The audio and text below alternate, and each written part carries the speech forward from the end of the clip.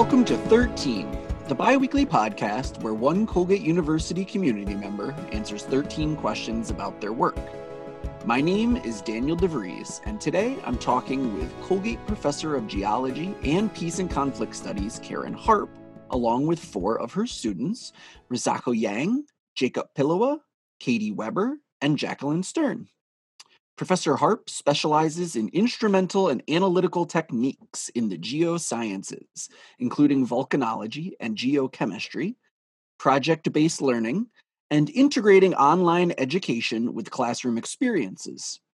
Harp studies the geochemistry and petrology of hotspots and the mantle of the Earth, with a current focus on the origin and evolution of the Galapagos Islands, deep mantle origins of plumes, and plume ridge interactions. Professor Harp completed her undergraduate studies at Dartmouth College and her master's and PhD at Cornell University.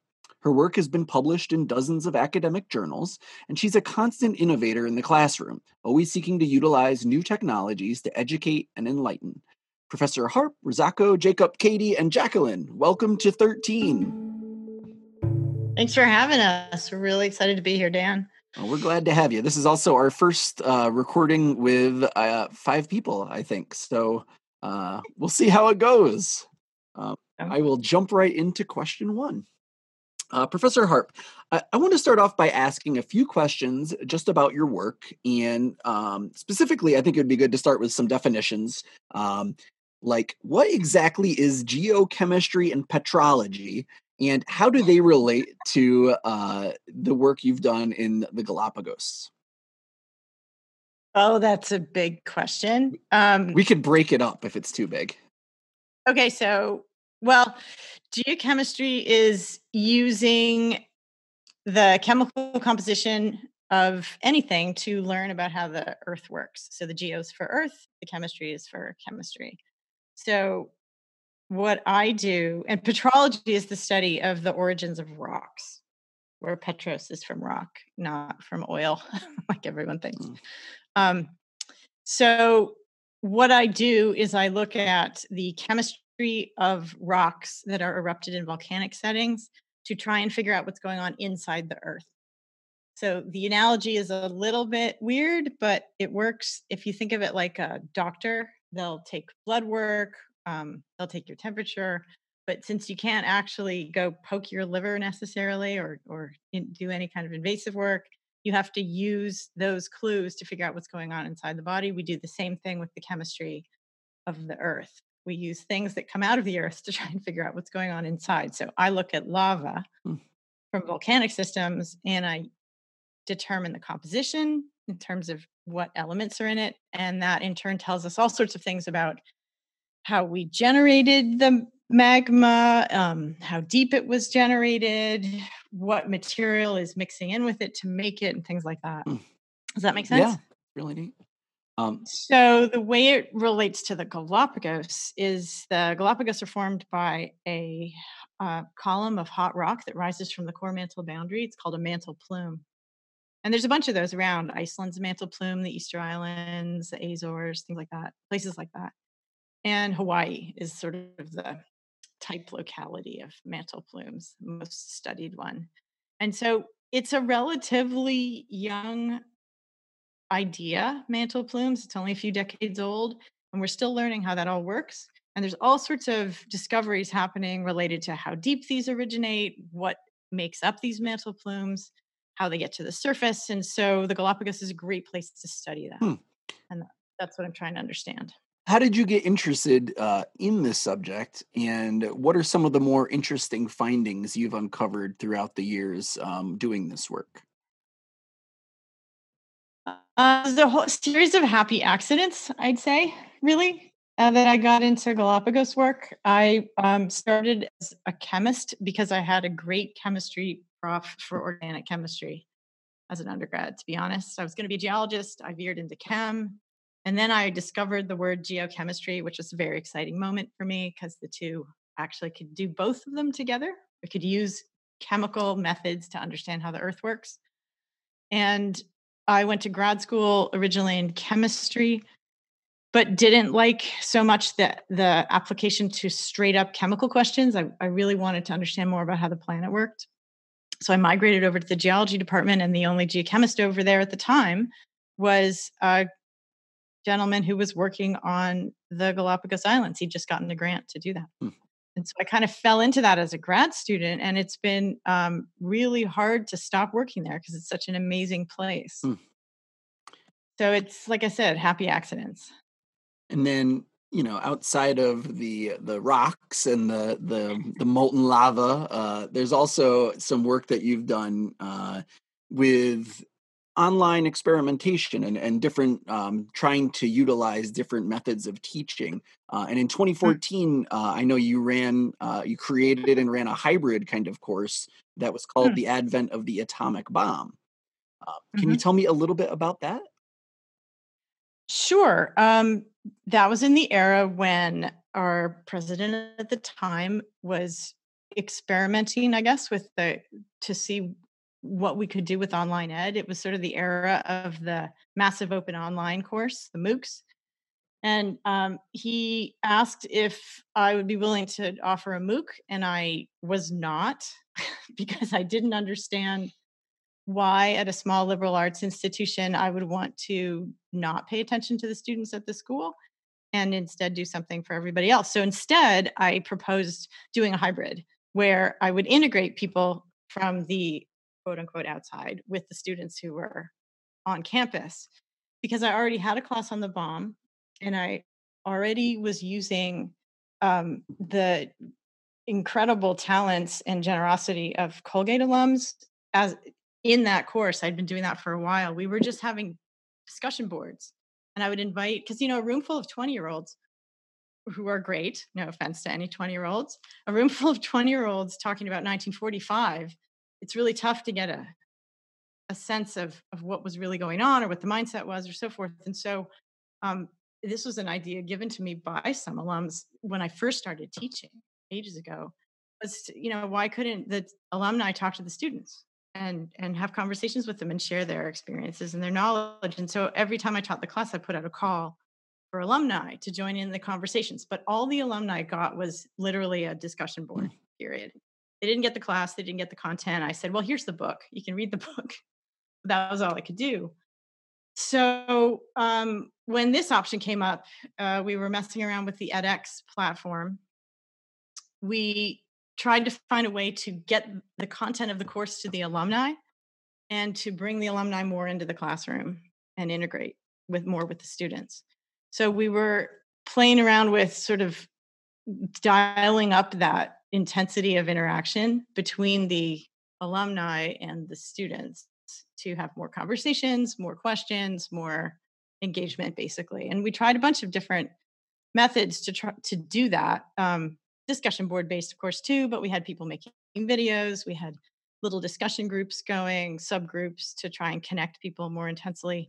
And the really fun part about it to me was I offered the class twice. The first time we just tried to figure out how to make it work at all, right? It was just, can we function at all? And with a huge amount of help from people in IT in particular, especially like Ahmad and Rich Grant and Doug Watson, all helped, just massive amount of work to get this thing up and running at all.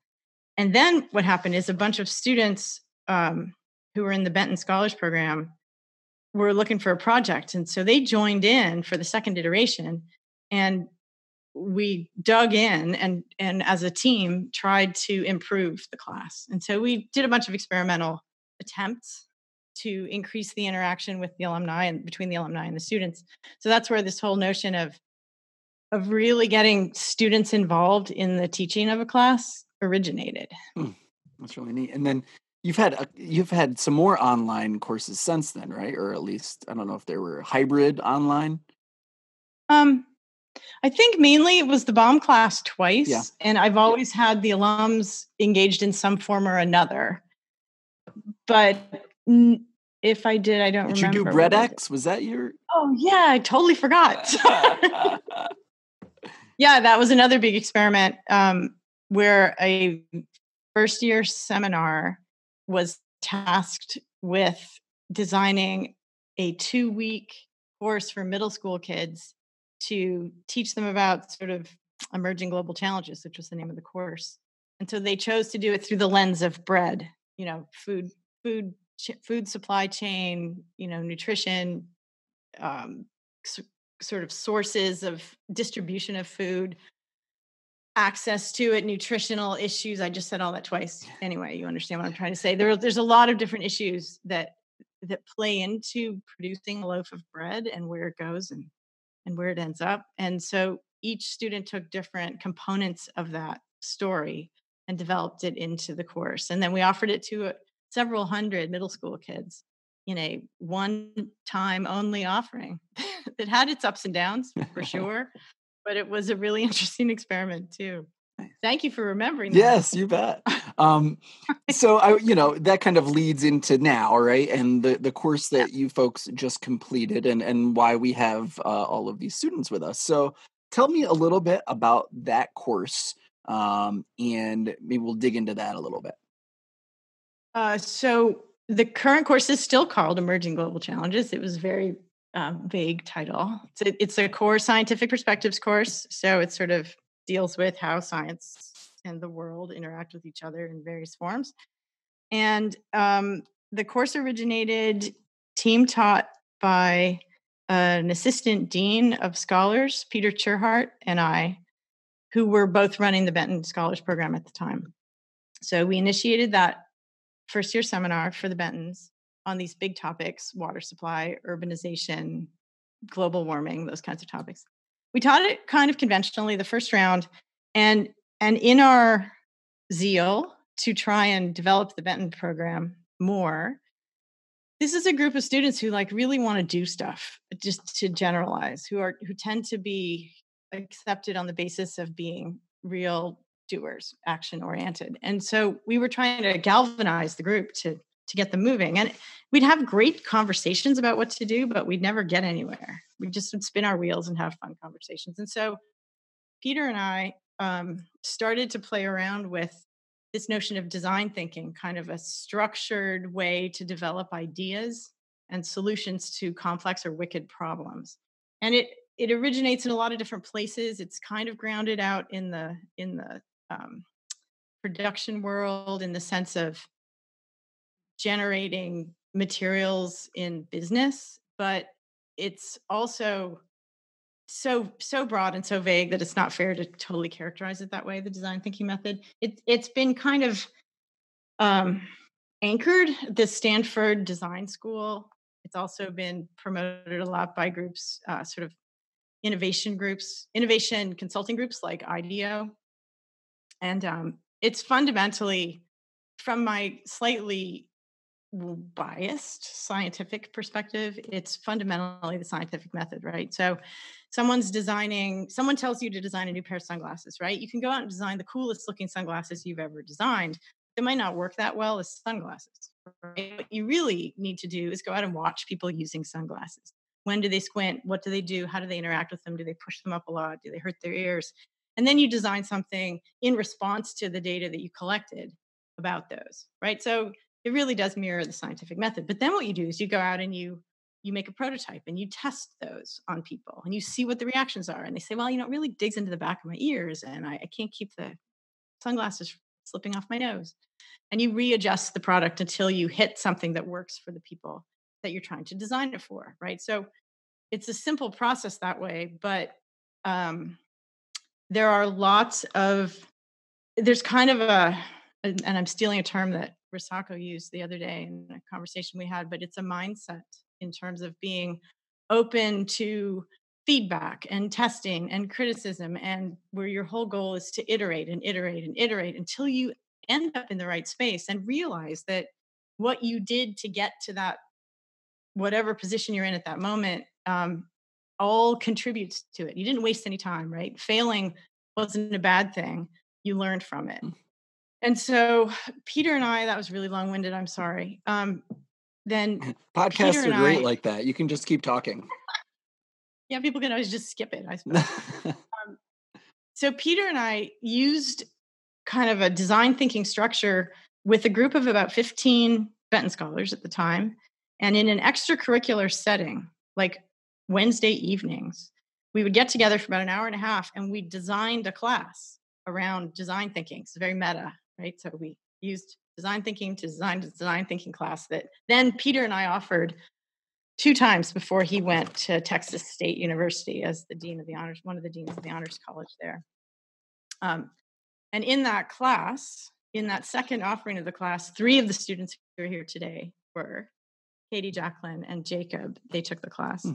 And their class was focused ultimately on environmental kinds of questions, dealing with waste, basically. So they were coming up with big ideas to address waste on campus primarily. So I guess I should back up just for 1 second. The premise of the course that the students designed initially, and then that Peter and I taught, was that you would use the design thinking method first on a small project for a few weeks, and then on a major project for about 10 weeks in groups. So all group-based, all project-based. The students in general would choose, in those first 2 offerings, chose the theme of the whole course. How many students are we talking about? We're talking about 25, 28 students in each class. And then they dig down and they ultimately refine the design question they're trying to solve. And then, so it's all student driven, and you never really know what's going to happen the next day because you don't know what anyone's going to develop as they work together. So these 3 students, Jacob, Jacqueline, and Katie, emerged from this class pretty independently, tracked me down and said, "This is great stuff. We want to keep thinking this way. We want to keep working this way." They did some really cool projects that they can tell you about. And then we started to, with another student as well, Kyle Briganti, we started meeting extracurricularly again, once a week or so, to see what we could do with design thinking and innovative thinking around campus. And we ended up running some workshops, like for the Teachers Advisory Council, and they also dug in hard to help improve the design class, the Emerging Global Challenges class. And so that next fall, so now this is 2017? 18? Oh, yeah, that's right. So now we're in fall of 2018. And so through the spring of 18 and the summer of 18, they all helped restructure the class to improve it, which is, totally invaluable from my perspective because I didn't take it, right? I offered it. So I don't know what it was like to be in it. They did. So we did a whole lot of work on it. And then Jacob and Kaio, because Katie and Jacqueline were abroad, Jacob and Kaio helped teach it as my co-instructors, which was a really great experience and a huge amount of work for them, well, and for me, but for them too, like way over and above any reasonable amount of work to ask of anybody. And then Risako joined our team. She had experience working with design thinking that she can tell you about as well, working with younger kids in Japan, but she can tell you about that. And we sucked her into this group, whether she wanted to or not, but she did.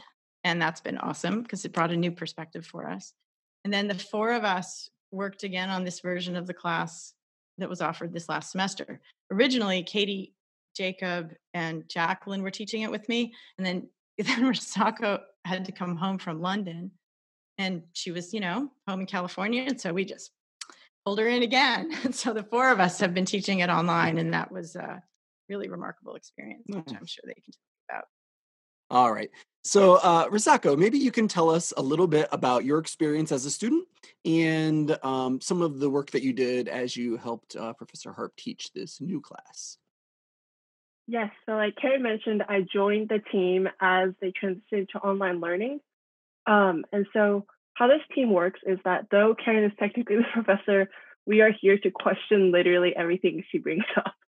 So when she tries to suggest something, we say, how about this? How about that? How can we push it in a different direction? How can we rethink the suggestion? And so same works with anything we bring up. As a team, we think about pushing the idea in a new way. And though we might return to the original idea, this conversation really helps us think about how to shift the curriculum moving forward. And so I got to join the conversation that the team was having about moving online. And so the question was, how can we continue human-centered design moving forward. Online, when we don't have that in-person chemistry or the natural kind of conversation that leads to a lot of creativity and design thinking. So I kind of came to give them a different perspective. They were working so hard on it to the point that they were stuck in the project of teaching design thinking. That kind of, I think I tried to pull them back to teaching it, because teaching a human-centered design is quite different from doing it yourself. When you're completely immersed in the project, thinking about different phases, versus teaching it, you can really think about the big picture. So how does this phase lead to the next phase? How do the different phases kind of combine together to lead to the final product? And so that's kind of the different part of the course, or teaching the course, that I got to join the team in.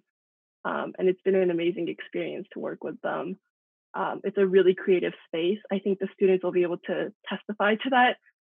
But there's a lot of natural, kind of easy conversation that leads to new ideas, that leads to creative solutions to unexpected problems, the unexpected problem being teaching online.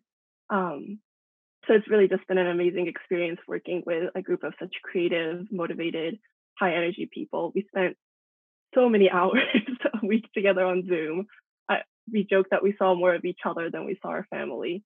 So that's kind of been what it's like working with this group. Nice. Jacqueline, how about you tell us a little bit about what you've done as a student and as a teacher?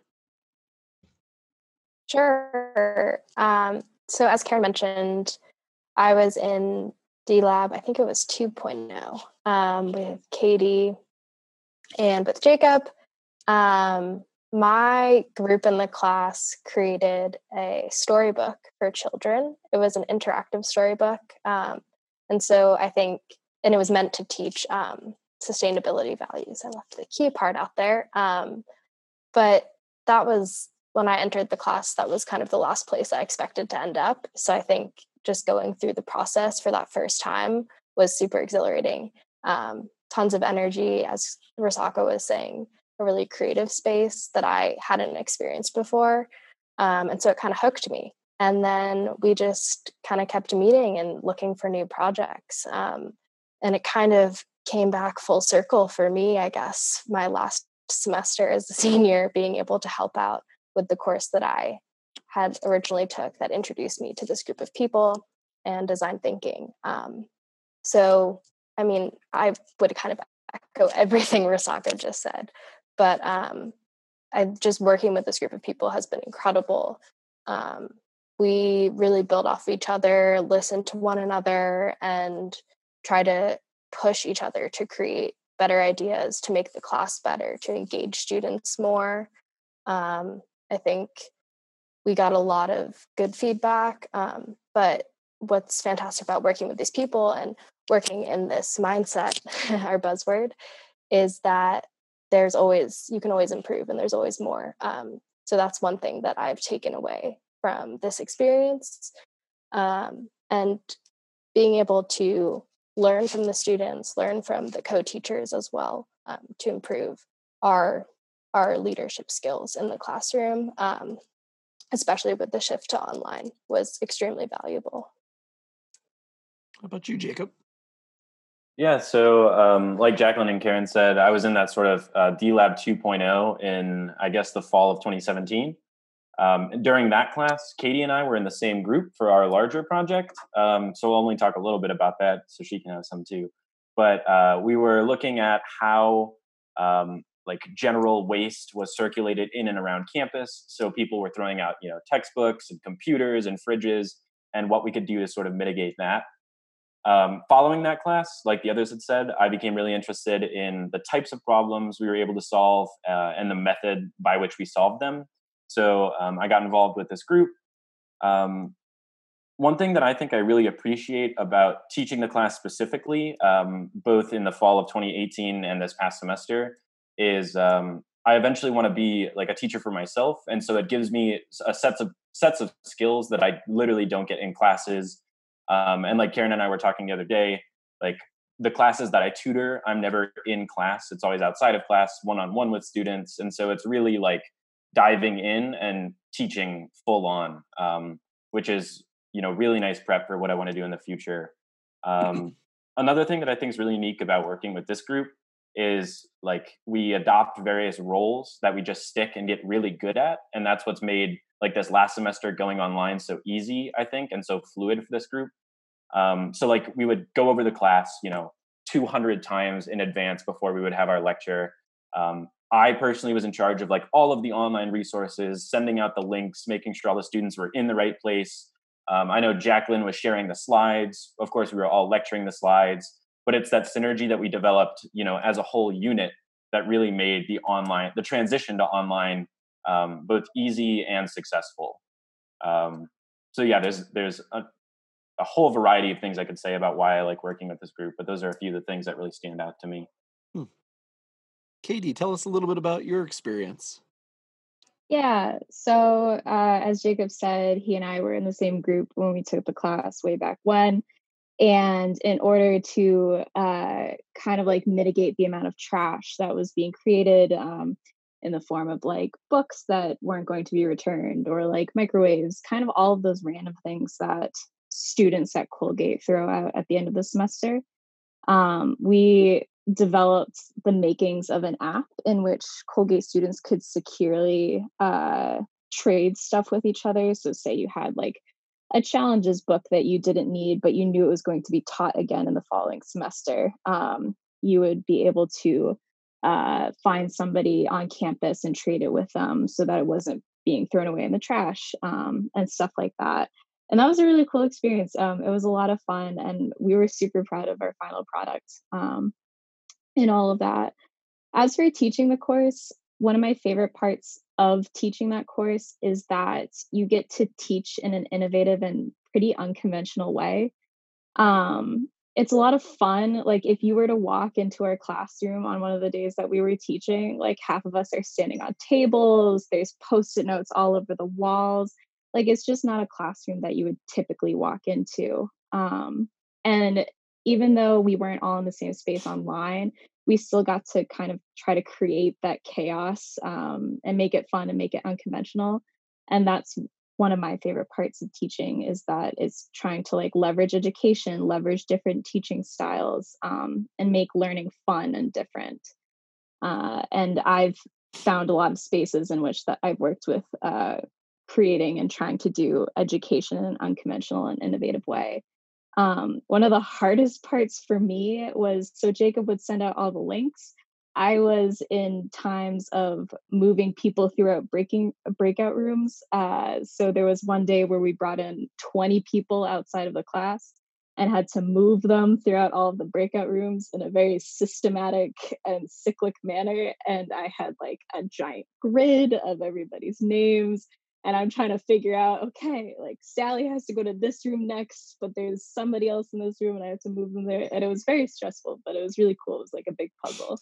So that was one of my most stressful moments, but it was a cool time. So can I interrupt? Yeah, Sorry, yeah, Dan. please. I just want to, as I'm listening to their far better spoken than I can do descriptions of the class, I could hear that someone might interpret it as, that they were assisting with the class. I know, that was going to be my next question. Yeah, but I really want to make it clear that we fell into roles. All of us fall into roles, but that was just, I think that's meant to really explain how synergistic we are and how well we work together. Everybody had major intellectual input into this thing. This was not like one person works the slides and one person works something else. This was in the fundamental design of what we did in the classroom every single day, that we would rework this design over and over until we were happy with it. We took feedback from the students in the class and then incorporated it into what happened in the class. And we made all those decisions together. So it was very, very much at that intellectual ownership level. We did find our spaces in how we teach. Yes, but it can't be reduced to who showed slides and who moved people around. Those were critical, but the really important stuff was how all the actual activities in the class got designed and how we designed the trajectory of the class to optimize the experience for the students. Yeah, I guess that was going to be sort of my question is, Colgate prides itself on, no teaching assistants. And I was wondering the difference between the two, but I think you just described it. Yeah, so we can right, you're right. All right. So tell me a little bit about what the students in this class, what did they do? Tell me the students that you folks were all teaching. You guys go for it. You're speaking better than I am today. Big time. So I guess I could sort of give the lay of the land, and then people can add in where they think. But in terms of the major project, there were 5 different groups, each of which had about 5, 6 students in it. One group with 4. But they were originally all tackling problems of accessibility in and around campus. And as we made the move to online, some of those shifted. But yeah, so there was 5 groups in these long-term projects, and they each took little pockets either of direct accessibility issues or in accessibility online. And maybe somebody else wanted to elaborate on some of those individual ones. Yeah, if you could talk a little bit about, the specific projects, that'd be nice. I can give some of the specifics of the projects. So one of our groups created a buddy system, and a lot of these accessibility problems morphed into some virtual setting. So one of the projects was a buddy system in which, through a virtual platform, older buddies could be matched with younger buddies to kind of help them navigate the new COVID world. Primarily socially, they had grappled with whether or not they wanted to make it kind of an academic setting, but they decided that trying to mitigate the social pressures and social stresses of being in the COVID realm was more what they wanted to focus on. So it was just pretty much connecting people who were lonely and might have needed guidance in the time of the pandemic. So that was one of the projects. Does somebody else want to do another one of the projects, or do you want me to keep going? All right, Risaka waves me on.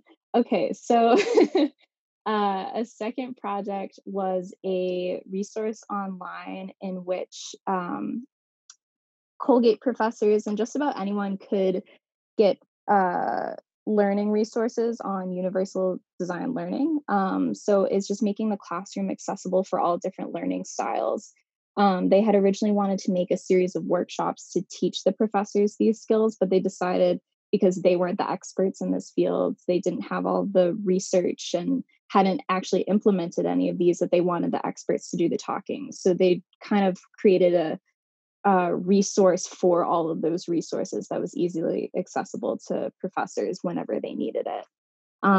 One group, who was aptly named Time Zoom because they were in all different time zones while they were working on this project, they created a resource in which students could learn about all the different resources that Colgate offers. They found through their research that a lot of students just weren't completely aware of what resources they could tap into at Colgate, or where to find those resources. So they created one place, like a website, in which students could find all the resources, where they are, how to make appointments. And they also learned that it's really important to adapt to different types of dispersion of these resources. So they created emails and a brochure that was sent out in the mail for people who primarily get information through the mail.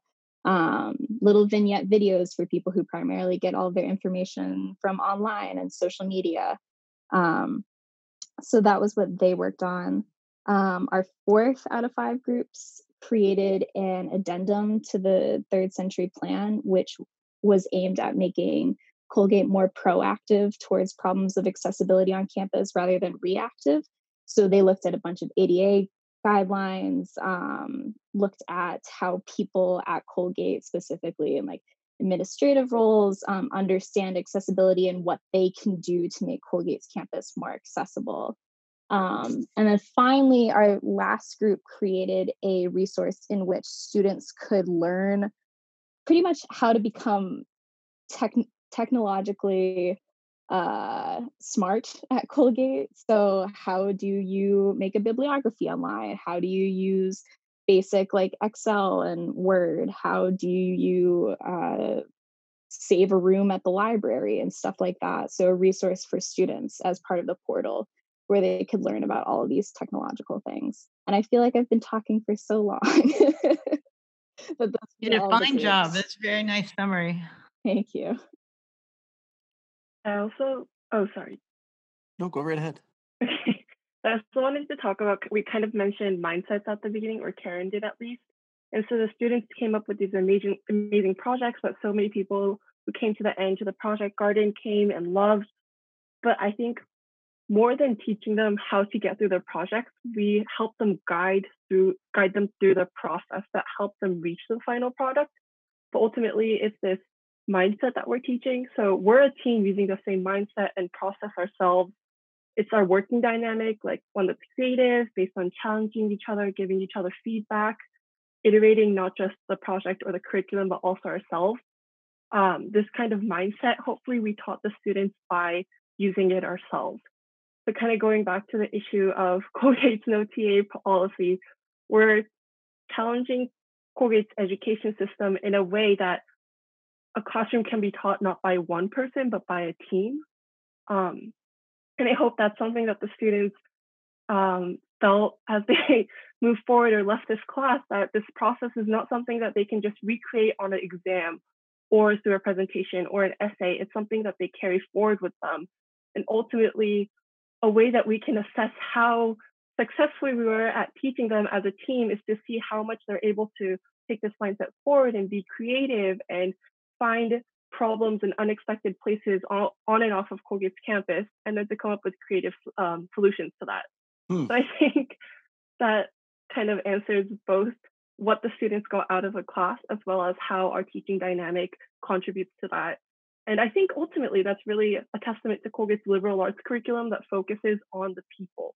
We're in the middle of nowhere, so the campus and the people that make up the campus make up Colgate. And that's kind of, I think, to me, what makes design thinking at Colgate so special, is that we're taking Colgate's ultimate essence and making it a process that students can take beyond with them even after they graduate. For all of the students, did this change how you look at your other classes, or did it also change how you approach your other classes? Just, talking and thinking fundamentally about the process of teaching others?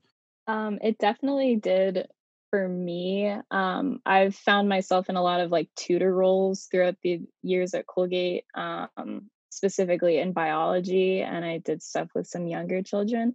And I always thought I was like doing a good job, and it was usually one-on-one, but teaching a large group of people and trying to accommodate all different speeds and really just learning styles is a totally different ball game than just sitting with one person and trying to get them to understand a concept. So it made me appreciate my professors who did a really good job throughout my Colgate career a lot more, but also made me think of ways that different classes could be improved with little tweaks, and how important that team dynamic is, that you can bounce ideas off of somebody and you don't have to just go with the first idea that pops into your head. So at least for me, those are some takeaways that I had from this teaching experience. Do any of you try to apply this design thinking thought to other things in your life? Yeah. I, for one, definitely I'm a philosophy major, and so that's really different from a lot of things that are happening in this group. Lots of science here. So for me, the process is extremely iterative. And so for me, even when writing papers, like I'll just iterate my paper so much more than I used to when I was a freshman, for instance. So I'll write it and rewrite it so many more times. And I'll get a lot of feedback from people. So those are two hallmarks of the design thinking process that I've applied to something that is so different from, I think, what you would traditionally assume to be creative or problem solving. And like sort of similar to that, I found that I apply it a lot in my own work too. In its nature, I think design thinking is pretty exploratory, and any issue that you want to pursue is a good issue. So like I studied astrophysics at Colgate, and anytime I would have a new data set or like a new problem, I found increasingly with my time at Colgate and also increasingly with my experience in design thinking, I would dive right into it way quicker and not think about it and just see where, you know, a train of thought leads, or where, you know, what new figures I might be able to produce.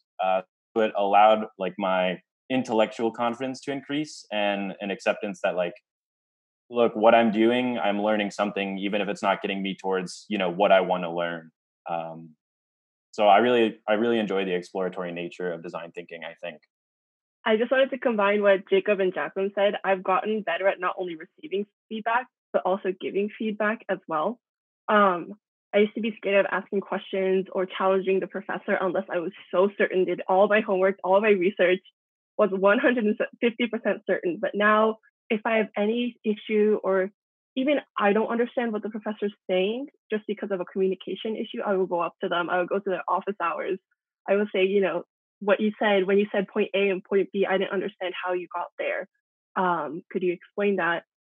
And more like, I would see that more as giving feedback in a way of how the communication went. And that way I got so much better at receiving feedback. Whenever I got really focused on a project, which wasn't all the time, but on a rare occasion that I got so married to my idea, I would get very defensive, whether that be the thesis of an essay or the way a project is going. But I've been able to leverage the work I've done so far. And even if the direction of my project or paper changes completely, I'm able to take what the professor says and move it forward.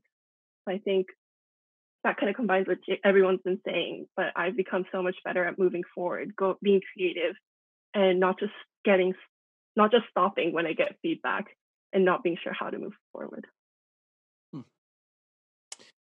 In 2014, Professor Harp, you gave a speech to a crowd of alumni in New York City.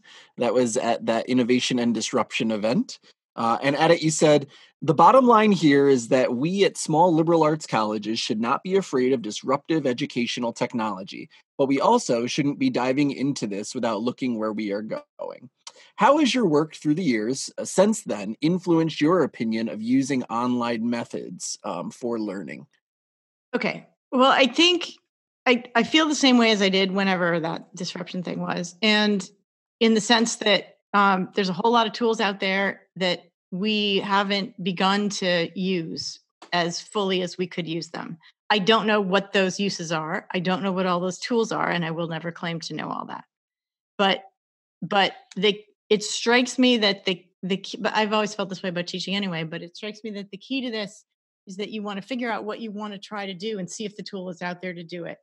And sometimes it can go the other way, right? You can see a cool tool and it'll give you a great idea for doing something online. But I think the bottom line is people have to explore. You have to experiment. You have to try it, and you have to have everyone on board with you, the students in your class, anyone teaching the class with you. You have to be ready for this. The administration has to be ready for it too, because you have to test drive it. You have to try it and see if it works. Get the feedback. It's kind of preaching to the choir, this particular choir, in the sense of try it, get the feedback, fix it, try it again. Because some tools will work great and some won't work well at all. Some will work really well for certain kinds of teaching, and some will work really well for certain kinds of people teaching the class and their style, and some won't. Right? So there's no one answer. If you think about what we're trying to do right now, it's actually a really it's unfortunate how we got here with the whole pandemic and everything. But there's a really interesting opportunity here in the sense that no one has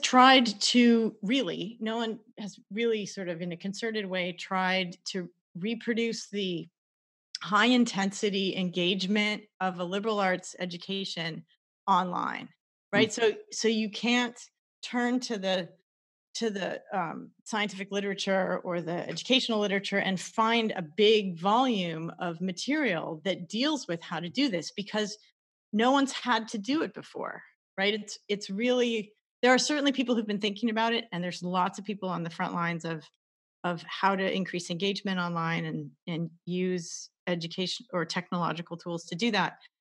But in terms of this concerted effort to move this whole experience into an online setting, we've never really tried to do that. So it is a giant experiment.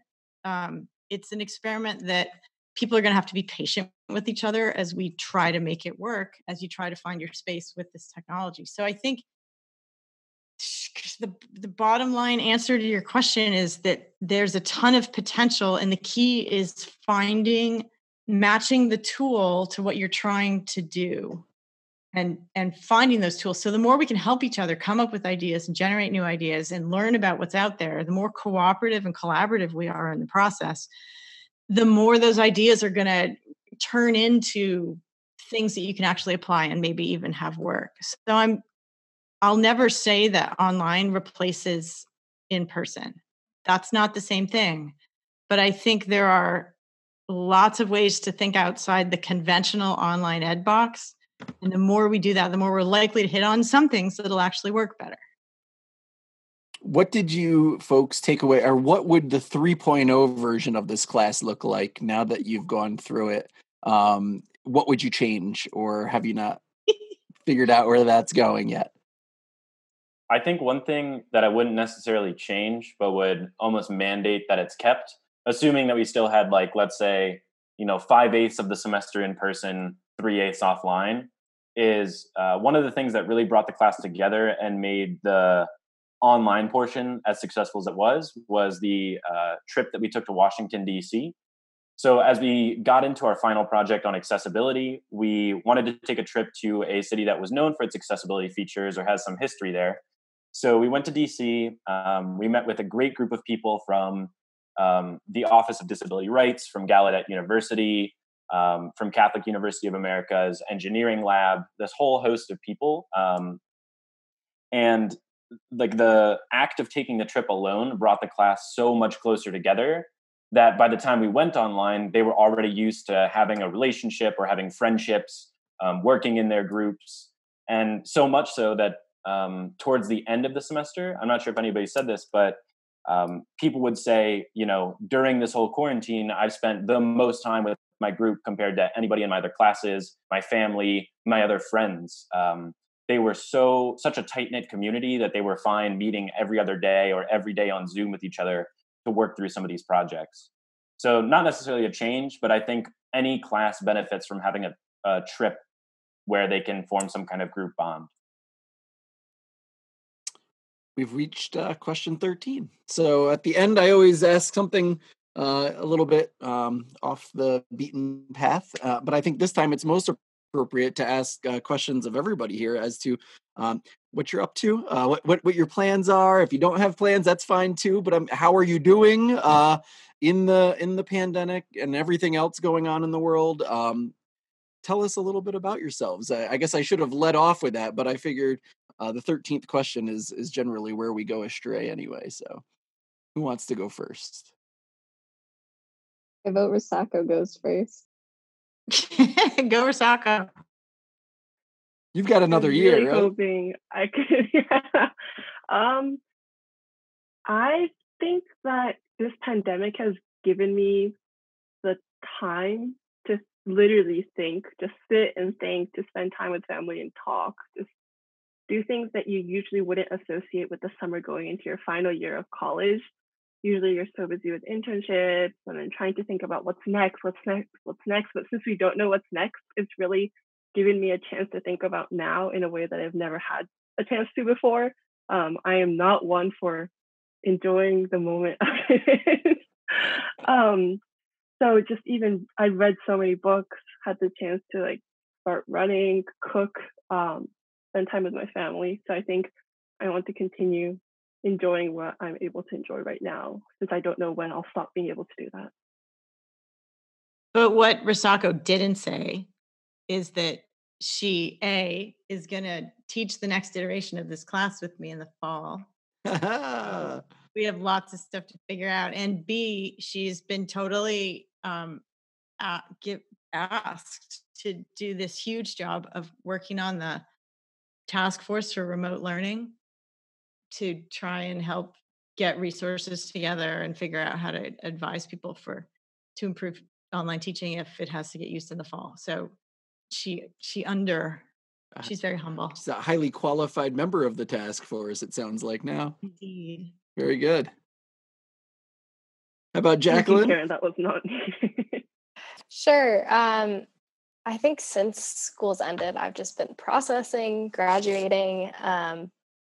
I'm looking forward to having some downtime, as Risako so beautifully said, to spend time with family, to cook, I don't know, get outside. I felt like the last week of school, I just sat in front of my computer for 24 hours straight, 7 days a week. But I'm excited to kind of have some downtime and process everything. And then in the fall, hopefully, fingers crossed, I'll be starting my job at Ernst & Young doing merger and acquisition consulting, which will be exciting.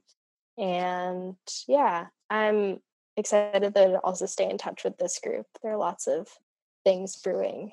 So I'll look forward to getting updates from them and hopefully staying in the loop.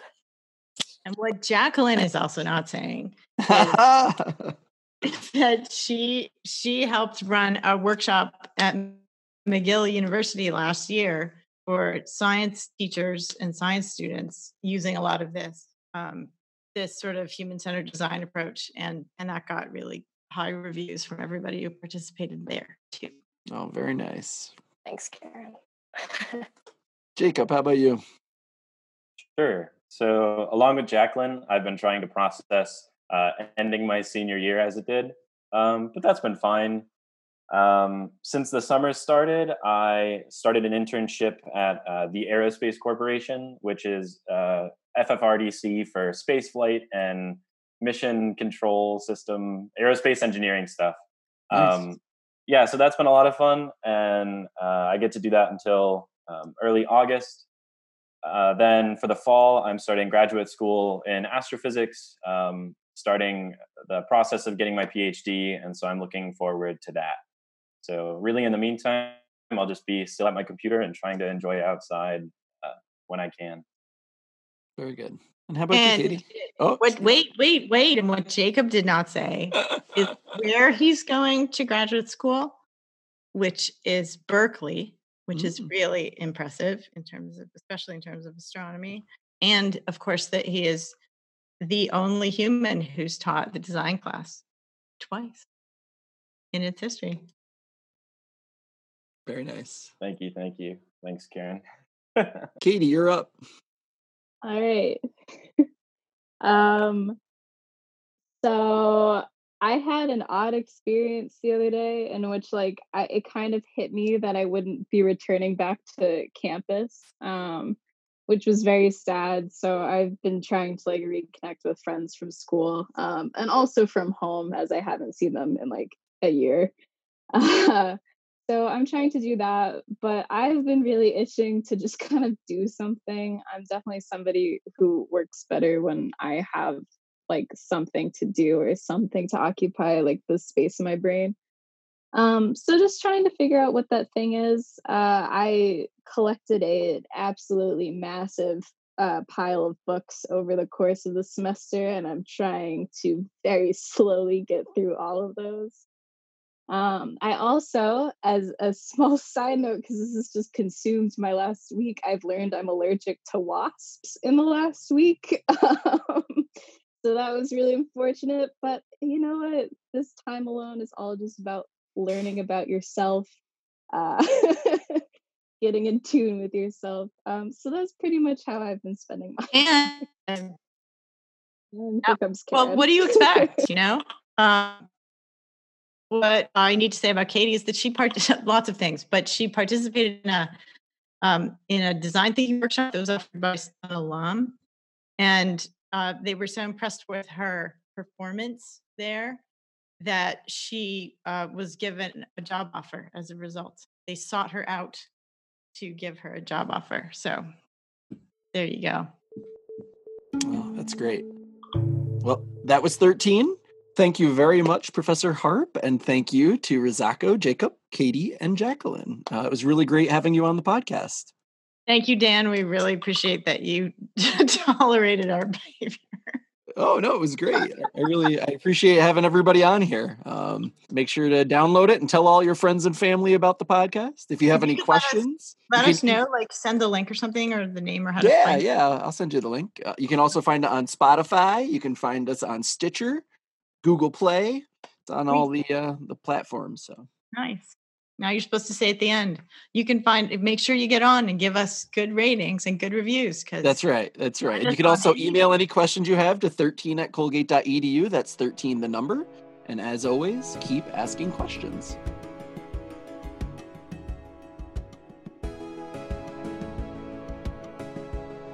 "13" is a production of the Colgate University Office of Communications.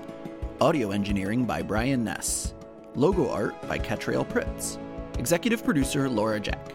And I'm your host and producer, Dan DeVries. Visit ColgateMagazine.com and ColgateResearchMagazine.com for more in-depth faculty research stories.